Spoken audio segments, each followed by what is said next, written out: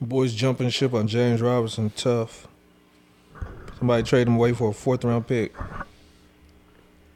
Well, you should, right? I mean, why would you hold on to James Robinson at this point? Give me the upside on James Robinson. I don't know. I haven't really thought about it. You think he's done? He's done. Or he's There's done. points on both sides to be made. I think that's a good discussion, dynasty discussion, actually. Matter of fact, let's talk about it on the show. Let's talk about it on the show. That's a dynasty question. Because we know this shit, you shouldn't be. Well, I've been seeing people draft him at FFPC, actually. Yeah, somebody drafted him in this draft, like the 15th round. So maybe it is. Maybe it's put it on the board. James Robinson. James Robinson? And we could talk about it with both redraft and dynasty. I had some fire topics, and then you don't want James Robinson topic. No, you can talk whatever you want. Honestly, I don't look at the list because I like to just wing it. Let's just take a ride along the bay. We don't need to work, we can sit around and play. I've been waiting for so long to get away. Baby, don't hold back. Experts mess up too. All right. Let's go. Welcome to First to 15th, the only podcast that's trying to get you paid. I'm here with two-time FFPC champion AB. Alongside him is my guy, Dio the Machine. Guys, I want to talk about drafting. I finally got into my first redraft. I know all three of us are drafting now. One question that I think that's coming up with people in the Dynasty community, more casual fans, is why are we drafting so early? Can you guys talk about the advantages of drafting early versus waiting for the dust to settle and drafting closer towards the start of the season? Well, it's two questions. I mean, why am I drafting so early? Because I'm addicted. Because I have a problem. No. But yeah, I mean, I think there's definitely some advantages to be had. It really all depends on how accurate you are in player assessments and assessing the market. So, how accurate you think you are. Exactly. How accurate you think how confident you are. Exactly. Get into the draft streets. Yeah, exactly. So I think if you feel, fairly confident, you feel like you got a good sense of where players are going, where they should be going, and what values can be had, then it's a great time to draft. For me personally, it really takes a draft for me to really settle in on certain players and really get a good sense of where I have players ranked and what tiers I have them in. Mm-hmm. Definitely, and what ADPs look like. Exactly, current ADPs. This year, I took it a little bit more upon myself to prep a little bit ahead of time before starting FFPC, and I think it's really paid off. So, the first couple of rounds, the board may shift a little bit, but for the most part, I think you have a good sense of who you're on and who you're not on right off the bat.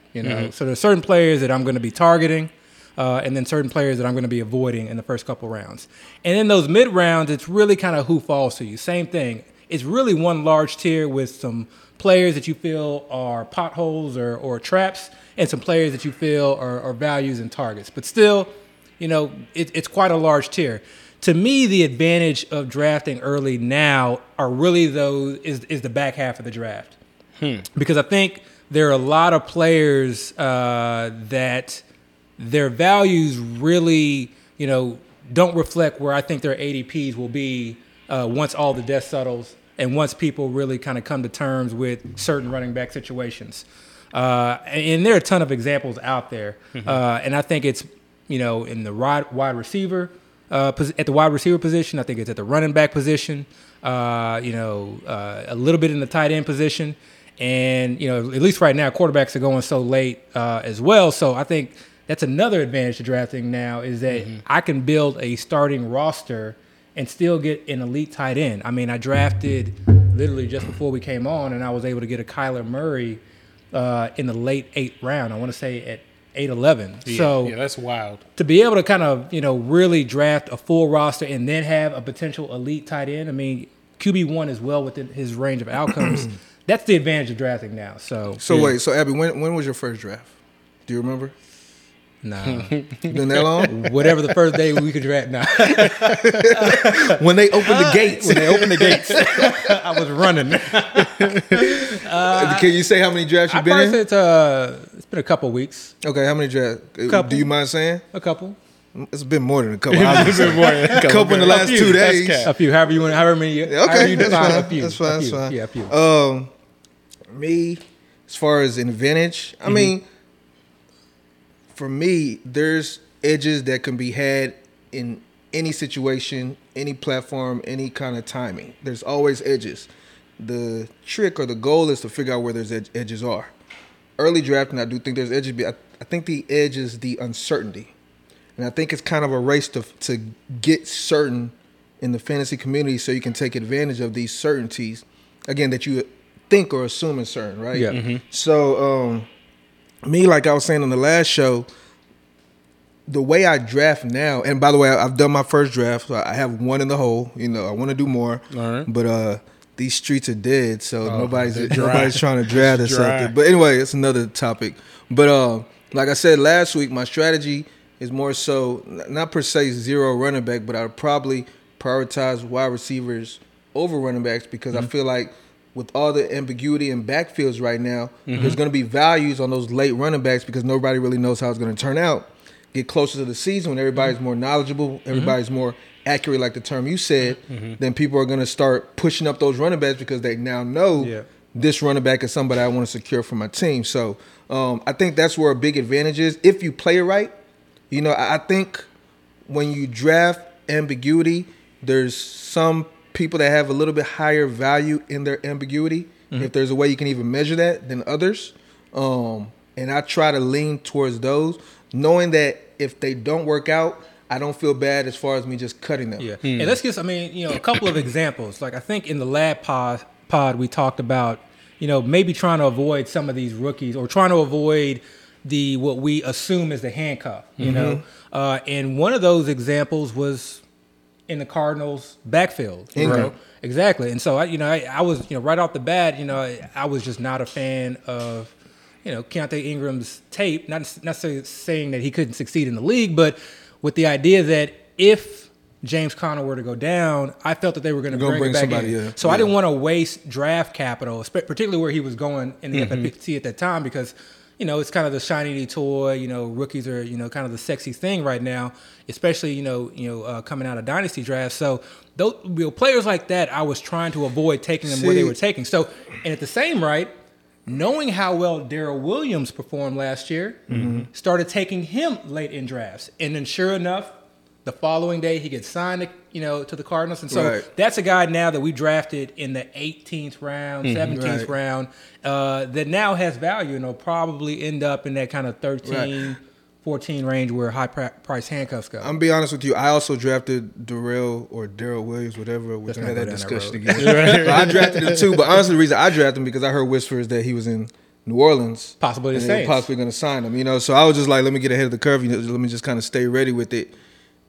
Turned out he signed with the Cardinals. Actually, it's almost a similar situation. If anything, Conner might have a higher injury history than Kamara, so it might actually work out a little bit better. So, cool. Going back to Ingram, though, and this is on a dynasty thing, I like Ingram, the player.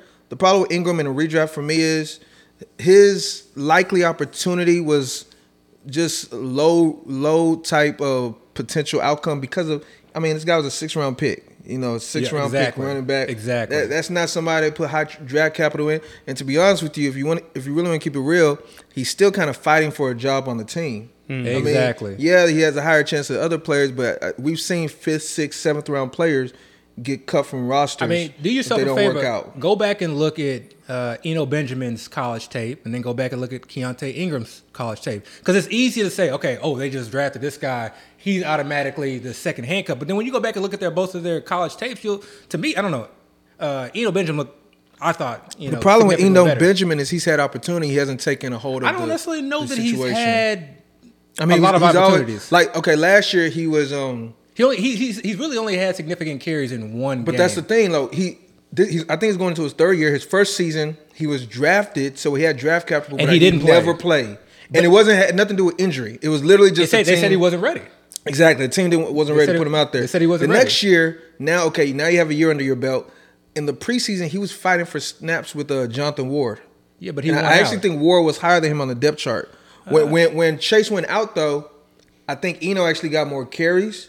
I think it might have been a situation they trusted Ward more, maybe in pass protection or something that they didn't trust Eno in. So Eno did get more carries, but he didn't truly grab the role. Yeah. And number one, they did draft Ingram, which again, 6th round pick, whatever. But now they signed Darrell Williams. Yeah. So it lets me know, to me, they don't really believe Eno has much in him anymore at all. And there's opportunities to be had because I think what you have to do is, try and tell yourself a story, one that is more plausible than not. Right. So for me, probably my highest owned player is CEH, and immediately when I got into drafts, I think the first time I drafted him, it was in the 7th round.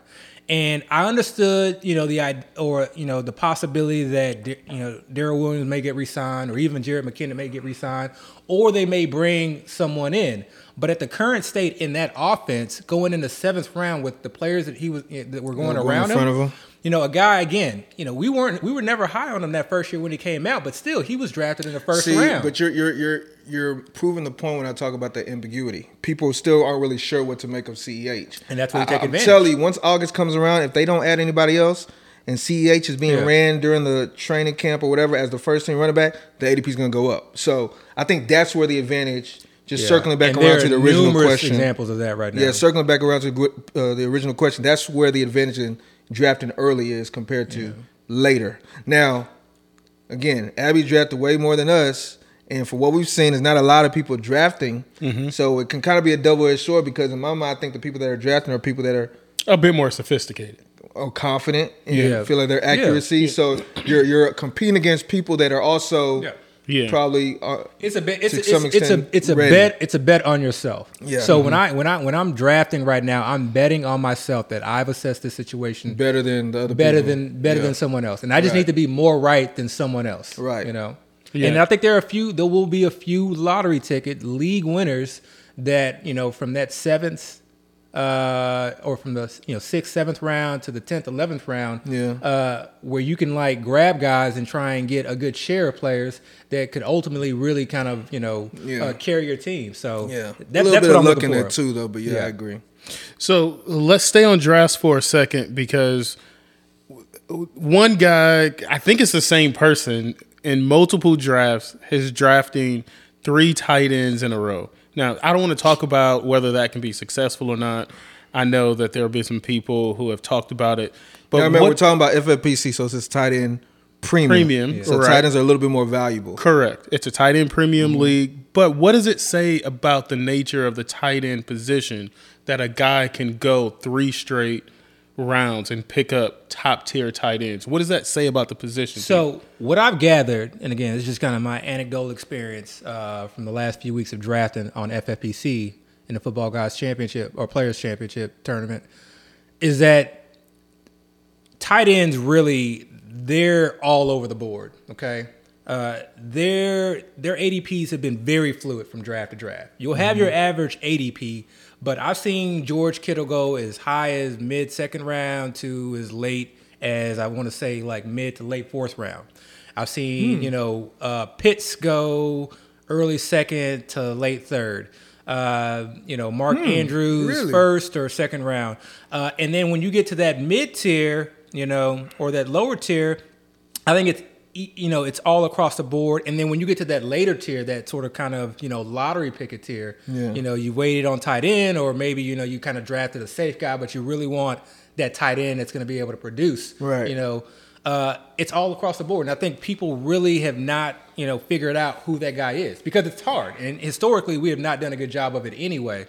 So I don't have an issue with drafting multiple tight ends. Drafting them that early is something that I, But drafting would not 3 do. in a row, though? Yeah, no, I wouldn't. That I would not do. You know what's interesting, just kind of listening to what you were saying? I don't think there's much that can occur during an off season or right before a season starts that can really change dramatically the tight ends' ADPs. Exactly. So if you're telling me the tight ends are just kind of all over the board, that's probably how it's just going to be indefinitely, and you can kind of look for an edge there, I mean, I don't know if it'll be indefinitely. I think, you get to a point. Think about what can happen that'll make a tight end's ADP go up right now. Not go up, but stabilize, essentially. So are you saying it's moving around? Yeah, I'm saying it's fluctuating. I got you. So what I've tried to do in terms of drafting early is, okay, what are some tight ends that I feel very confident in, but that I think I can get a really good value? Because the ideal scenario for me is that I fill out my running back and wide receiver and my flex positions, and then I get my tight end afterwards. But a tight end that can produce at a top 5 level. Because I really think you need a top 5 tight end or someone who can produce as a top 5 tight end. Who are your top to win 5 the tight tournament. ends right now? I can't give that out. This is what. Okay. Let me ask you. Let me ask you. Let's not put out. I'll give it. So, Okay. and it's not any secret because I'm getting them at an ADP anywhere just below ADP. So, Zach Ertz I really like, and I like Zach Ertz for a couple of reasons. From the back, okay. Yeah, I like Zach Ertz for a couple of reasons. Knowing that, Man, no, don't do that. Okay, all right. That's actually giving your thought. Okay. Just list who the top. I really want to know more so the ADP. Who are the top 5 ADP? Oh, top 5 tight ends. So obviously you got people Kelsey mad because they want to hear. hear your rankings, but oh well. Yeah. So You got- Kelsey number you have because I Kelsey? thought you were telling me last week Mark Ingram's jumped. Kelsey. Mark Andrews. Mark Andrews. So sorry. you'll see a couple of drafts maybe I think So they're here and kinda there going where flip-flop? Andrews, but for the most part it's Kelsey number 1. Okay. And then you have Mark Andrews too. Okay. And I agree with that because I think, Mark Andrews splits without Lamar. I mean, a lot of that work that he did where he was just With going Huntley? off was with Huntley and Yeah. Johnson. And y'all know I was on Johnson last year. You're right. Okay. But, And he's without a job right now. But anyway. Yeah. That's a whole nother discussion. But yeah, so Kelsey, Andrews, and then you have Pitts. Okay. Pitts is number 3. Pitts is number 3. And then Okay. usually Kittle. And then I think usually TJ Hawkinson. Hawk. So Yeah. Hawk is holding. Yeah, Hawk is holding. If Hawk is holding, that means no tight end is really But and increased their ADP. And I value. I don't mind taking Kelsey, but I feel like with every team that I draft Kelsey on, it's probably a good bet to make it to the tournament, cash in some way. But I think it's very difficult to like win the tournament because you're giving up one of those elite guys, one of those first rounders. But So in the chat, we had a long discussion about talent versus situation, and the tight end position is one of those positions that I tend to look at their situation. Dio, like, how do you use like your analytical brain as our tight end whisperer? Now remember to determine your tight end. Now remember when I talk about I prefer talent over a situation, I'm speaking more in dynasty. Because with dynasty, situations can change at the drop of a hat. and it's subjective. Everything's Per day, subjective. Everything's subjective. But dynasty, a player can be in a good situation today and be in a horrible situation next year. So that's always something that can fluctuate. But in redraft, it's still a situation. I value athleticism in my tight ends because I feel like if you have the athleticism, the only thing you need now then is the targets, the volume, and then Yahtzee, like I said last year. I 100% agree.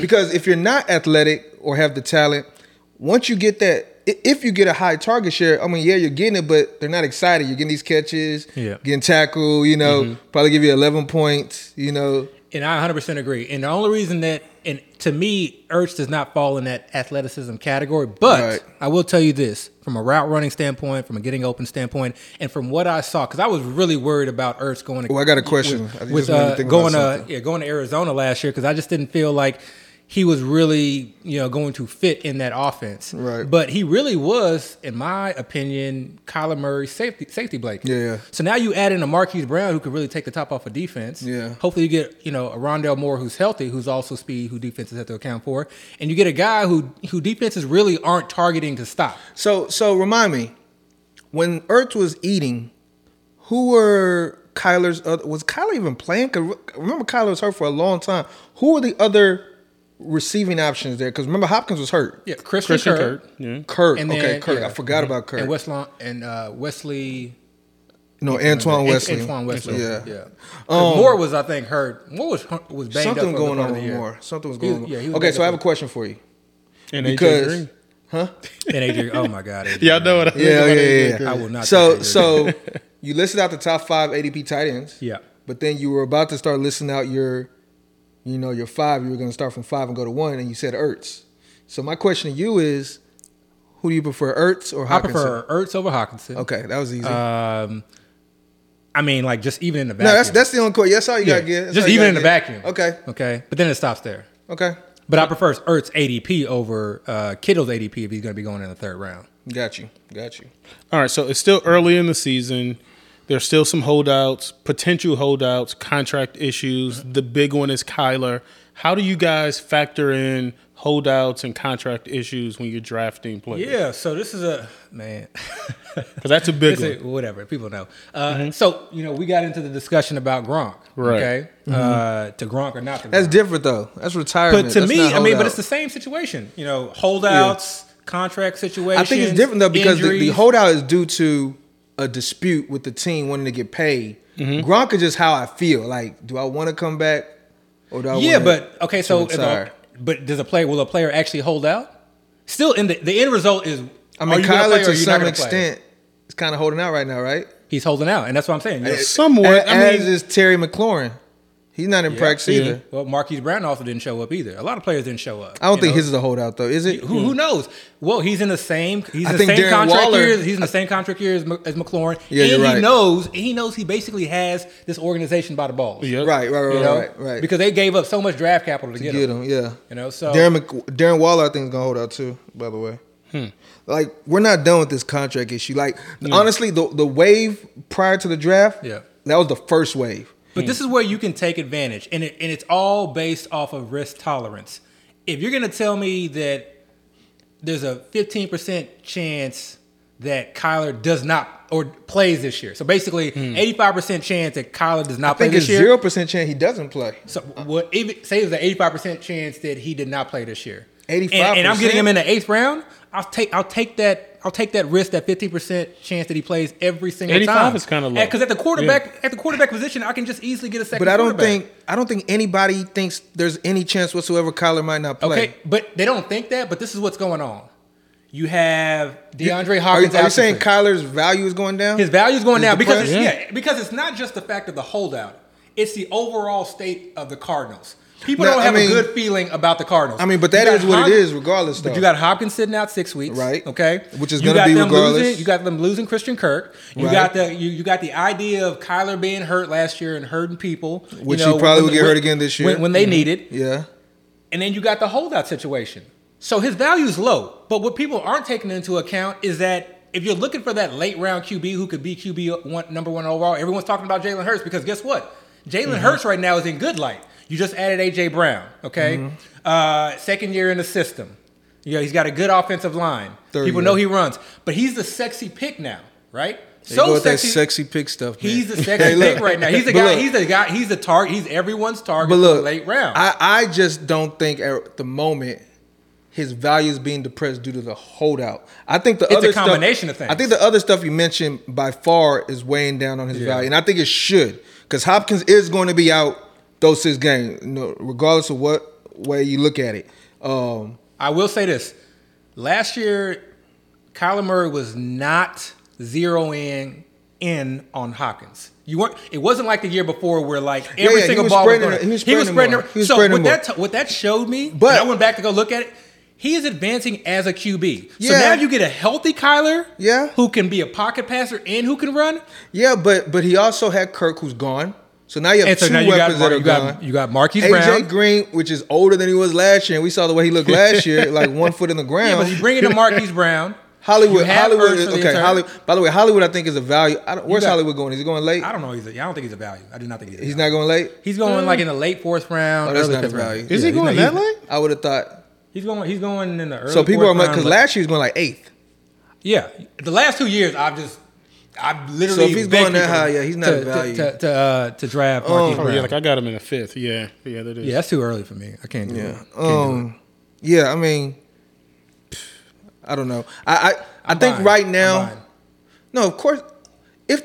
I think my argument really is I don't think there's a true depression in anybody's value that's holding out at the moment. Now, I think once we get into training camp, because remember, training camp is when they can start being fined, right? Once they get into training camp and people are actually missing Okay, so let me ask you this. practices. So we're seeing Debo go into the late 2nd round. Okay, so there's 2 questions to this. One is, where do you personally think he should go? And 2 is, where do you think the fantasy community would have him going if he were not holding out?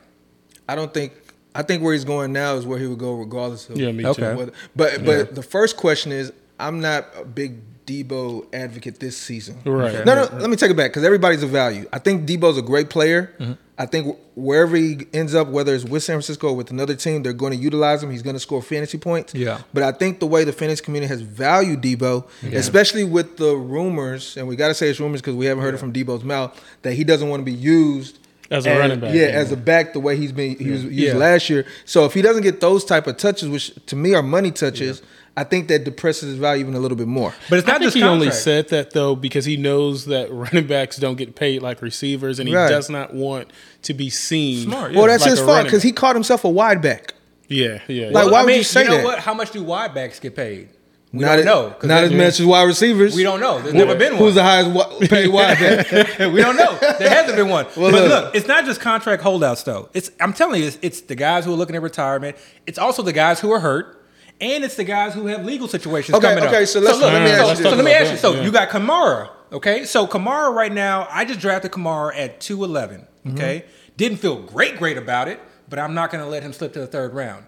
So right now, there's a lot of just sort of kind of unknown regarding his legal situation. And I'm not going to get into like what could happen, what may happen. But say September 7th, regular season comes and we find out, okay, his hearing has been pushed back to after the season. So he's not getting suspended. Yeah. What do you think his value is going to be? See, that's my argument. I don't think anybody's value whatsoever is being hurt by their circumstance. You don't think Kamara will be going at the back end of the second round? Same thing with Deshaun. Only Watson and Gronk. What about, so you think Kamara would be going at, towards the back end of the second, early third round? Yeah. Okay. Yeah, I do think so. Yeah, I don't think... And the reason I say that is because I still think the majority of fantasy owners don't even realize or not taking into account the possibility of Kamara being I disagree. out. I disagree. I think the guys that are drafting right now, at least in the FFPC, are taking that. I mean, just from the way I've been observing people talk, because here's the thing: when people talk about Watson, everybody talks about how many games might he miss. Everybody talks about that. And that's taken into account into his ADP. Yeah. Yes. Yeah. But I when I see people talk about Kamara, I don't see people attaching that with the, how many games could he possibly miss. I don't see people because nobody knows. But nobody knows Watson either. Yeah, nobody knows Watson either. Yeah. We'll see. And again, I think Kamara and Gronk, because we had the long discussion about Gronk on the text message today. I think Gronk, if he was to say I'm back, his value would skyrocket. So 10th round, smashing that all day. 10th, yeah. But that's another discussion. Now, last year, AB, I know that you took the strategy of diversifying a bit, right? Yeah. You knew that you were going to be a volume drafter, and you kind of diversified, like your teams. Yeah. Are you still going to do that this year, or are you going to change it? Do we got 3 trophies up there? No. I think when it comes to diversifying, I think it's something that I'm still learning. Okay. Yeah. Other high-stake players, I've heard them speak on diversifying, and they are probably more sophisticated and more involved at doing that as far as keeping spreadsheets and having a good sense of, where they are as far as ownership. I don't think that that's for me, but I do think that I want to continue to diversify, but do it, do so in my own way. And that means just kind of having my core players, okay, because I still like to draft in tiers. But really not being afraid to take a guy in the 4th round whose ADP is in the 6th round. Last year I also felt like I got, greedy in drafts as far as, okay, this guy's going in the 6th round. Let me not take him here. Let me just take this, this guy whose ADP is, a round or 2 ahead, even though he's someone that I really didn't want to draft. And so I'm really going to try to avoid that this year. I'm just going to, I'm really going to be going to get my guys. Oh, I'm sorry. Yeah, I'm basically going to be going to get my guys. So, I'll have a core group of players that really are just going to be my draft pool. And yes, players are always at a value, and I'm always going to try and take into account that if somebody really slips, round and a half past their ADP, like Antonio Gibson, for instance, I at the current moment, I want 0 shares of Antonio Gibson. But if he starts falling into the 7th round, I'll get a share or 2. But I'm going to be very underweight, when it comes to that. So you're okay with him. You just don't like where he's being taken at the moment. I'm not even okay with them. Like 7th round to me is kind of getting into the territory where, okay, we're looking at true RBBCs or guys, who we think may be the guy, but it's a very, very questionable situation, and I don't feel confident about who's going to win that job. So for Antonio, Antonio Gibson, just for me, is the last 2 years I just haven't seen it. I'm not saying that you can't win with him. I'm not saying that he couldn't be productive. He's only been in the league 2 years though. Yeah, but just never seen it with him. Yeah, but I have not seen it with him. Got you. I have not seen it over the course of a season. I've never felt comfortable putting him in my lineup. Right. He's been banged up. He's been hurt. Some good games though, like some high scoring games. He's had some good games, but he's not the type of player that I want to lean on. Now, right now his ADP is in the fifth round. Well, you said the fifth round. I mean, who else is going around there? I'd rather have Zeke. Gibson can give you. I'd rather have Zeke. I'd rather have a number of those wide receivers. I'm not going to go over all of them. Yeah. But pretty much almost all those wide receivers that go in the fifth round, I would much rather have. Right, but if you were trying to say, I want to get my running back here or I want to get a running back here. I would wait because you can get running backs very late this year. That's one of the, if you're a fan of like, okay, you really want to do a specific strategy like zero RB or anchor RB, this is a year where you could really, I think, do that. I think it's a year where you can win with almost any strategy given where things are currently at, the current state of the board, but that includes that zero RB because you can get guys, especially when I started off drafting. If I was getting CEH in the 7th round, if he's my RB1 and I, hit somewhere else, I'm set, But I guess to me, the thing with Gibson is I think people are valuing him near his floor right now. People are valuing him as being injury prone and having somebody's going to share the backfield with McKissick and Brian Robinson, the rookie, and and his quarterback change, who does not dump it off. And it's warranted. I'm not saying it's not warranted, but again, I don't know if it's his floor though. And I think because if I were to get Antonio Gibson from last year, who I thought was in a better situation with a quarterback that was more apt to check it down to his running backs with less competition to fight against. And his head coach not coming out saying that, he's going to be week to week and we're going to split carries, I wouldn't draft him in the 5th round based off of what he did last year. You draft him later? I would not touch him. Gibson was a top. I'm not going to lie to you. I'm not going to know for sure, but Gibson was not. He wasn't less than a running back 2 last year in the draft. I don't care about overall numbers. I don't care about like looking at the end of the year and tallying up the numbers. What I care about is points per game and how confident I felt in starting in a particular week. But points per game is a direct reflection. As long as he's playing the games, it's a direct reflection of total points. It's an inaccurate stat. Because if you have a player that you do not trust putting in your starting lineup and you put him on your bench. But what's the value of the replacement? Who is the other running back that you're going to say, I'm going to bench Gibson for and play this other guy? It could have been a number of running backs. It could have been Devin Singletary later in the year. It could have been Leonard Fournette the entire year. It could have been a number of guys that you got later on. It could have been Elijah Mitchell. Running backs pop up all the time. What I'm saying is when I was putting in at multiple times last year, when you were setting your starting lineup, where Antonio Gibson was being drafted in the 2nd round, but we're not talking. But that's what I'm saying. We're not talking about him in the 2nd round. Right now, we're talking about him. I get that, but what I'm saying is players that I draft there, I want them to be set and locked into my starting lineup. Right, but we're not talking about 2nd round. We're talking about what value have. I'm talking about the 5th round as well. If he's being drafted in the 5th round, that means he's being drafted as a running back 2, maybe even a back end running back 2 / I don't draft back end running back 3. Because if you're talking about 5th round, you could have easily drafted. So why would I want to draft him in the 5th round if he's a running back 3? I'm not talking about what his production. I'm talking about if you're drafting him in the 5th round, you're being drafted as your running back 2 or your running back 3 because most likely you already drafted one other running back prior to that. And if you didn't, that means you went zero running back, and that's still not a bad first running back to have because, again, he has produced. Now, consistency might be a question, but honestly, the whole running back landscape is probably questionable. Which brings me to my point is that type of player that I do not feel confident in, who's not consistent, I have to struggle with and whether to start week in and week out. I don't want to draft that type of player in the 5th round. But again, like I was saying, I feel like he's being valued at his floor. I feel like people. I don't know. His floor could be the 8th round. No. Not where he's drafted, but his production. People are drafting him as if he's going to have a mediocre season. And what I'm saying is, first of all, he is talented. We've seen him. We've seen games where he put up 3 touchdowns. Like people keep saying he's talented. He may have 1 or 2 plays here or there, but as a runner in between the tackles, he does not look talented to me.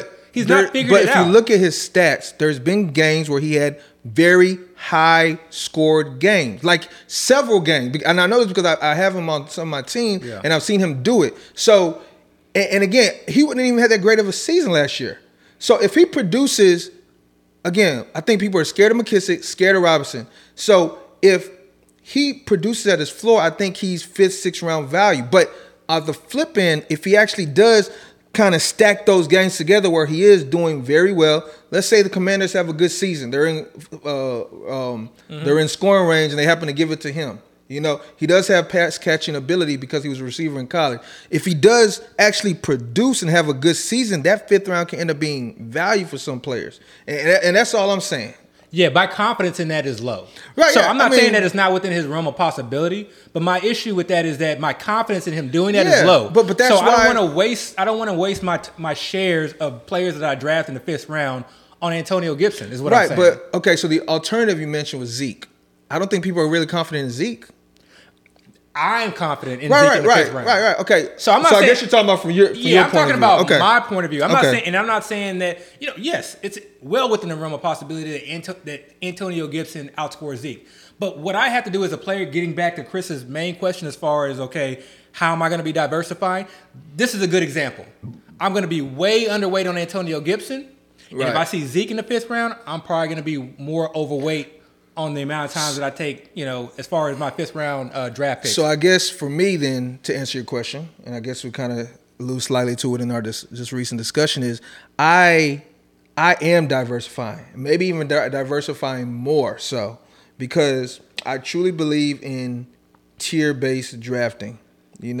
As far as I have pockets of players that I kind of put in the same tier, and I will usually, we're not really talking about dynasty, but I'll usually try to maybe get the last person in that tier that's on the board, Let's talk about that for a second. Like, explain to me what tier-based drafting versus a true ranking is, because we keep getting requests for rankings. Tell me the difference between tiers and just ranking players. I mean, it's pretty straightforward. Like, okay, let's really simplify it. Let's talk about quarterbacks. Mm-hmm. So if I was to say, okay, if I was to rank the quarterbacks, I'd probably say maybe, and this is arbitrary, this ain't my true rankings, but Josh Allen, Patrick Mahomes, Justin Herbert, mm-hmm. Lamar Jackson, sorry. Mm-hmm. But then if I was to say, okay, I want to tier draft it, and say I have those 4 quarterbacks very, very close in value. Again, mm-hmm. I'm not saying this is how I see it, but say I do have them, like almost, splitting hairs, I just have them ranked because I have to, mm-hmm. then for me that would be a tier. And then when it comes to drafting, I'm going to try to skip the first 3 of those guys that are drafted and mm-hmm. hopefully end up with that 4th guy, or if the 3rd guy, however way it plays out. Mm-hmm. So that's kind of tier drafting, where it's like I have all these groups of players that I kind of value. The first guy in that tier, the last guy in the tier, probably not much of a difference. So when I end up drafting, because I'm not really targeting certain players, again, mm-hmm. that's why I say I'm going to diversify. I don't really care which player it is. It's just that the player in that tier a player in that tier, I just want to make sure I have on my team. So that's kind of how I draft. And this is why I plan to draft this year. Yeah, and I probably definitely lean more tier, but I also don't really draft off necessarily rankings, because then I get into a situation where even though I may have Antonio Gibson ranked as the 24th, 25th, whatever running back off the board, I just kind of went on a 15-minute discussion about how I really wanted to be underweight on him. Mm-hmm. So rankings can put you in a situation where you're forced to take a player when you really don't want him. It also, I think, can sometimes narrow, your view on who to select. If you're looking at rankings, say you go 0 RB, okay, and you're looking at rankings, you can get to a situation where, okay, I've gotten 4 wide receivers and I really need a running back. And then you look at that ranking, you're like, okay, this is the next running back. But then you bypass a wide receiver that's still very elite, mm-hmm. in an overall maybe ranking. He's in a much higher tier. Yeah. That's where it can kind of hurt you. So, rankings can be helpful to kind of give you a general sense. But, I think you really need to take a lot of different things. It's crazy. Like, I don't even draft with the rankings anymore. No. And it's crazy because I've been playing fantasy football since 2009, right? And the very first time I played, you know, I didn't know what the hell I was doing, so I didn't even know what rankings were. Yeah. Just pick players, like, right? It's football. But then after a couple of years, when I started to get a little bit more versed, I started doing rankings. And I did rankings literally year in and year out for all my fantasy drafts. But it's kind of crazy, and I really don't know what the pivot point was. But the last couple years, I don't draft for rankings whatsoever at all. Like it's like I understand the values as is, and you know, I mean, it is what it is. So I'm not even saying it's the best approach, because I know some people need their rankings or need their tiers kind of listed out for them to see it. But I really believe value, especially in a high stakes tournament where you're trying to win a grand prize amongst thousands of people. I think the true value is in how you build your team. Yeah, I think team building is way more important than rankings. And like Abby said, I think Abby said it last year too, that the true way to determine somebody's rankings is when they're on the clock and they have two options. Right. Who are they picking? Yeah. You know, because you can BS your way and say, this is how I got them listed out. Yeah. But if you have Gibson ranked number 26 and you're at the draft and then the number 26 option comes up, Abby probably going to be like, what's the 27 guy look like? I know I have Dalvin Cook ranked as a number 3 overall pick, period. Okay, is he not going there? 3-4 between him and Justin Jefferson. No, he goes at the back end of the 12th. Okay. On the first? Yeah. Okay. Oh, sorry, yeah, back end of the first. So I remember when I first started drafting, you know, the entire time I'm thinking, okay, is there something that I'm missing here? Right. You know, because, you know, this is what the current ADP is, and then I look at other rankings. So real quick, and real quick, I don't mean to interject, but just real quick. Yeah. The way, and I'm asking you this question, or even you, Chris, the way FFPC determines their ADPs at this exact moment, where do they gather that information? I have no idea. No clue. Because what you're actually bringing up now, like, why is Dalvin Cook ADP at the back end of the 12? I don't know how they determine their starting. I would assume they determine their starting rankings based off of last year's production. You know, so I think a lot of then why C-Mac wouldn't be 2 then. Say what? Right? C-Mac wouldn't be 2 then. Yeah, but eventually, like, they work their way up. Okay. Yeah, eventually they work their way up, because like when I first started drafting, C-Mac was going like 5, 6, 7 overall. Now he's kind of solidified himself. FFPC, if y'all are listening to this episode, please shoot us an email or tweet. Explain exactly how y'all find out, because we know by the end of the summer, ADP is depending about how everybody's drafted, right? Yeah. But when people are standing at the gates waiting to get in, like Abby, how did y'all determine what ADP? But that's the advantage, you know, because I agree. We'll see, because, you know, not to kind of get in the whole Dalvin Cook discussion, but you just shot Dalvin Cook's ADP up by like 2 spots. No, like you literally did that. I feel like it's going to get there regardless. I think it's coming up anyway. But like, you know, I like him as a really strong, positive TD, you know, regression candidate. Why do you like him, Coach? Because I think he's just didn't score. If he would have scored more TDs last year, he would not be going at the back end of the 12. All he needs to do is score more TDs. And based on the amount of touches that he gets, you can score TDs. And it's not hard to get his handcuff if you know, want that safety. You know, like we talked about before, I don't project any running back for 16, 17 games total. So I'm not, you know, I already, you know, that's kind of built into baked in. Yeah. And wide receivers deep. I do like getting one of the elite wide receivers, and Justin Jefferson is probably about the wide receiver I feel the most confident about. That's pretty much consensus saying it. Yeah. So it's hard, you know. So usually I'll you know, if I had the third overall, I'm probably taking Justin Jefferson more often times than not. But then after that, I feel very, very comfortable and confident in just taking Cook afterwards. You know, I'll probably go Kupp just because otherwise I'm not getting Kupp shares, and I like Kupp. You know, and he's in that tier, and knowing that I can kind of get, you know, Cook later in drafts. So Jefferson's going over Kupp right now? No. I think Kupp is going over him, but I prefer Jefferson by quite a bit. I haven't made my mind up on Jefferson yet. I'm not saying he's not a great talent or he's not viable. I just don't know if I really am as high on him as what it seems like the rest of the community is. But it's something I got to think through. Again, we're at the very beginning of draft season. Let's talk about the DNA of a tournament-winning team, right? You've reached the mountaintop twice. Dial, you were a big part of, you know, his success, and you guys kind of draft together. You know, I know what the chat is. Like, talk about, like, the anatomy of a tournament-winning team and what you need to kind of reach the end goal. I'll let him answer it. Hey, he's the only one that knows. 2 times, so he can give you both ways. I mean, I think it definitely starts with a strong draft, and how you define that, I think, is important. You're not going to hit on all 20 picks. You may, but I think that's very, very hard to do. So, we talked about one aspect, which is having, I think, a tight end that could produce at a top 5 finish. And you may be able to do it without it. Again, this is how what I've seen in years past. And no, they want to know how you did it. How did you do it?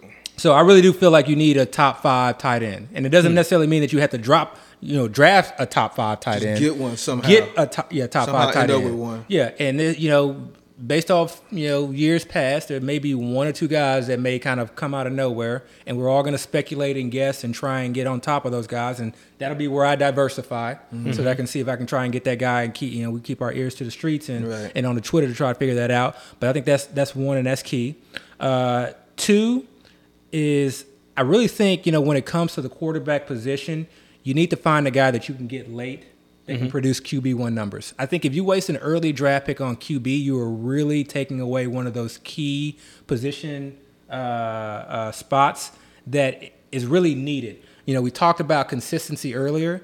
That plays a role in the tournaments because it's 3 weeks of total points to determine who's the overall winner.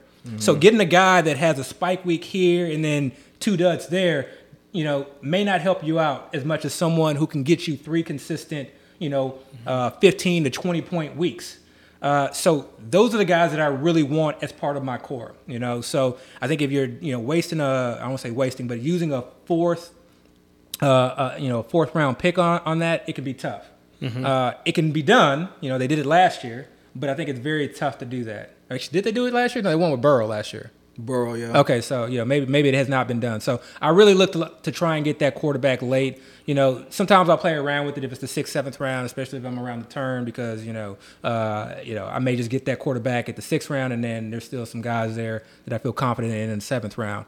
And then the key is finding that Stephon Diggs, that Cooper Kupp.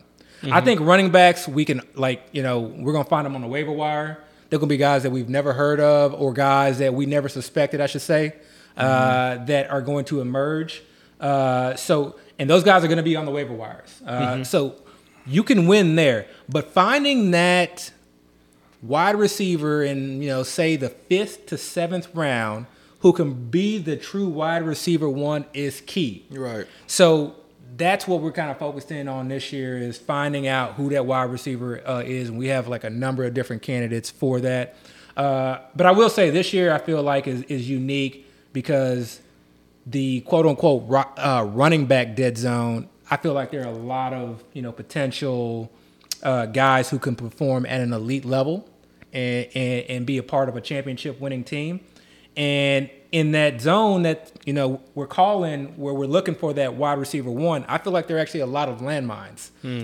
I feel like a lot of people are throwing darts, rightfully so, but I feel like there's going to be a lot of duds. So I think it's, a wide receiver dead zone in essence. You're really going to have to be looking for the guy who can be consistent and who can be that true number 1 wide receiver. Right. So that's kind of part of it. And then Dale can probably speak on drafting just being one aspect, and then basically everything else that kind of goes into winning the overall tournament. I mean, I haven't won it yet, so I can't speak on it at all. But from observation, because I've seen Abby literally do it twice.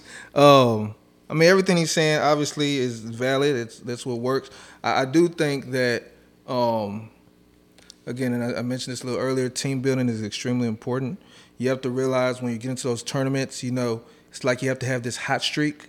First get into the tournament, but once you get in there, regardless of how good your team is, your team has to have this 3-week hot streak where you just have, hopefully, most of your players having one of their best weeks of their season 3 times in a row, or having like Abby had a couple years ago that game where Kamara scored 6 touchdowns. Just having that crazy week that happens to be in that 3-week sprint. You need guys that are capable of that. Right, and you need guys that have that capability. So I do think people kind of they allocate some of their resources to the wrong places sometimes, and maybe everybody's motivation is different. It's funny to me because I've won. I'm not even trying to brag, but I've won my share of leagues, you know, that 12-team insulated league. But I never really think of that as much of a win because I'm trying to win the tournament. But there's people that do take those league wins, and you know they'll probably say, you know, I won, I'm a league champion, you know, whatever. You know, that's nothing to me. But there might be people that's their goal. They want to win that. I don't even know how much the money is for 350. It's significant. Yeah, It's what? It's significant. Yeah, I mean, so once you win that, they're probably like, I did it, you know, and that's fine. But for me, if you're trying to win the big tournament, number one, I don't think late wide receivers can really get it done for you. I think those are more stopgaps. If you need somebody to fill a roster spot, you know, for a certain week, put them in there. But if you're depending on finding one of those late wide receivers to end up being a big contributor, I think that's bad process. Because historically, the wide receivers that score the most, they're kind of consistent. You know, some people might go from wide receiver 3 to 1 or 1 to 2 or, you know, vice versa, but it's hard to go from wide receiver 6 to wide receiver 2. You know? And on the flip end, like Abby was just saying earlier about running backs, you have these running backs that nobody's drafting right now. Nobody even knows their name. Yet by the time week 14 come around, he's a hot waiver wire pickup. He ends up winning weeks like Rex Burkhead last year and Rashad Penny last year.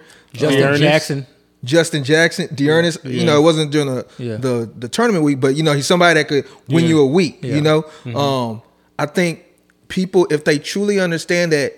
So first of all, people first understand that we don't know anything. We forgot about Cordero too. Yeah. But he let me down during the tournament. But whatever. If people first had to understand, we really truly don't know anything. I like to say, embrace the chaos, embrace the uncertainty. So if you go in with that mindset, then you'll then say, okay, I can take stabs at a wide array of options because I don't know, one of these options could actually hit. And I just didn't realize it at the time, you know? So I think they think about it that way. Quarterbacks, I'm not sure. I mean, Abby won the thing twice, so maybe I should just listen to what he just said. But I do think you can get one of the higher end quarterbacks early and still win. Because I think it's just how well they do in that last stretch. Now, of course, you know, if you do get a later quarterback, you can get that value. But the thing about it with value to me is just because somebody is drafted at value in an early round doesn't mean that person's going to hit. You know, you have these guys that we like now during draft season and then come during the season like Ayuk last year. It's like does nothing for you. So you probably were excited like I got Ayuk in the 6th round. Shoot, you didn't even really want him on your team or Roby Anderson. You know, people like that. So and this is the tough part about it too, is because you know, somebody like Ayuk, I'm gonna have to try and fit in some shares. I like Ayuk this year. And it's not because of, you know, the way the things currently sit that I think he is going to produce consistently or produces a wide receiver too. It's that anything can happen. Like you said, we don't know. So it is well within the realm of possibility that come week 15, 16, 17, Debo is out with an injury. And Ayuk just has a great season. And then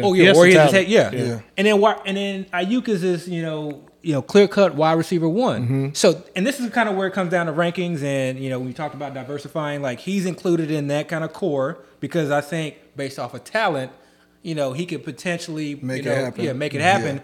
That I have to somehow incorporate. But if I were to put him in my rankings, he would be very, very low, and I would almost never get him. Right.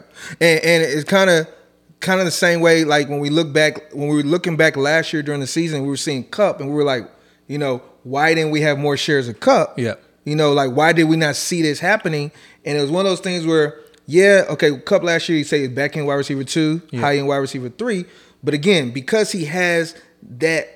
He's in that range. He could still show you can be a wide receiver 1. That's where I want to diversify. And we should have. That's what I'm saying. We should have diversified. And said, look, he has a chance. Let's take a stab because we don't know. And it's easy in retrospect, but guess what? We gotta like learn. No, you gotta stay ready. You gotta learn from what you know previous mistakes, and not take last year and say, okay, this is what we gotta do this year. Right. But understand that that's well within the, that situation may pop up again, and look for those types of situations. Look for those types of wins. You know, and the same thing, the Diggs the year before. Look for those situations where, okay, this is a wide receiver 1 on a team, with an up and coming quarterback that really, people were, no one was on Josh Allen, and this was a younger wide receiver that got traded and did well, but didn't, no one saw this in the realm of possibility. And he was going in the 6th, 7th round. Yeah. And look what happened. And there, you're going to laugh, but hey, you can look at the Giants as, an example of that. That's cheap. It costs you nothing.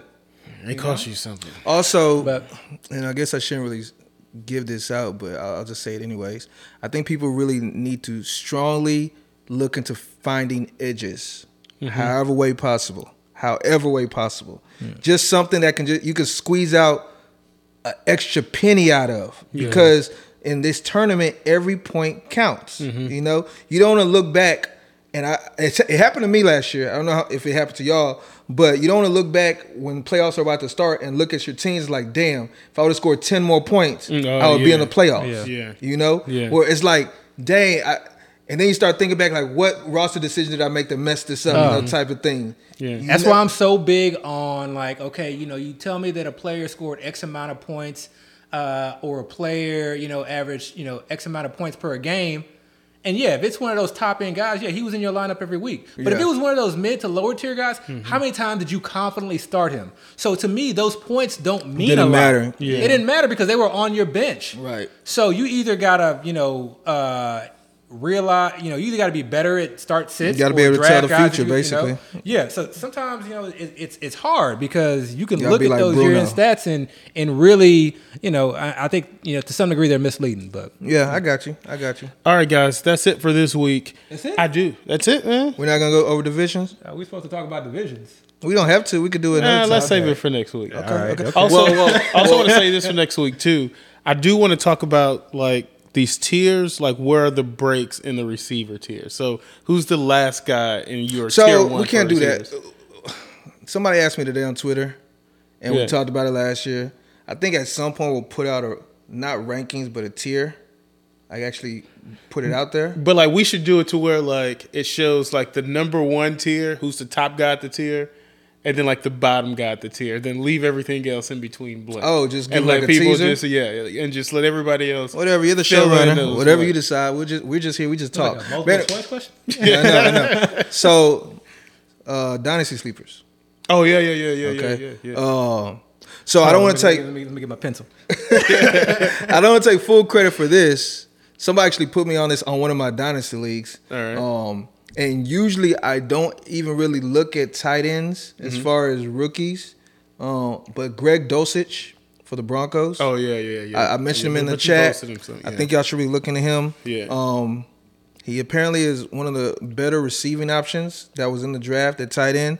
The team was very excited to draft him. He's one of their first drafts. Remember, they didn't have a first-round pick. I don't even think they had a second-round pick. Who drafted him? The Broncos. Okay. So I think he was their first draft pick. If not the first, he was one of their top 2.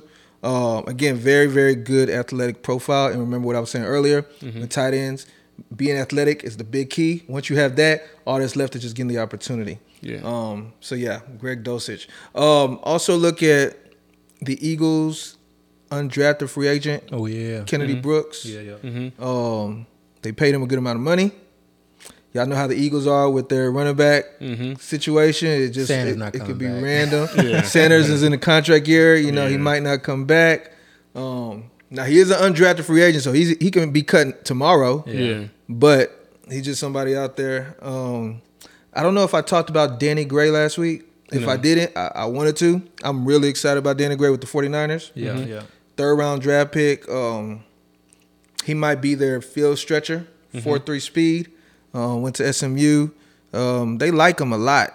They like him a whole. From what I read, they like him a lot. So don't be surprised if he ends up being a thing. Especially with Trey Lance's arm. Trey Lance can really put it out there. I know you're not a big Trey Lance guy, but if Trey Lance can put it out there, he fits very well with Trey Lance's skill set. So all right, that's it. Anything else, guys? Anything to pub? Just stay ready. All right. All right, guys, please like, rate, subscribe. We're out.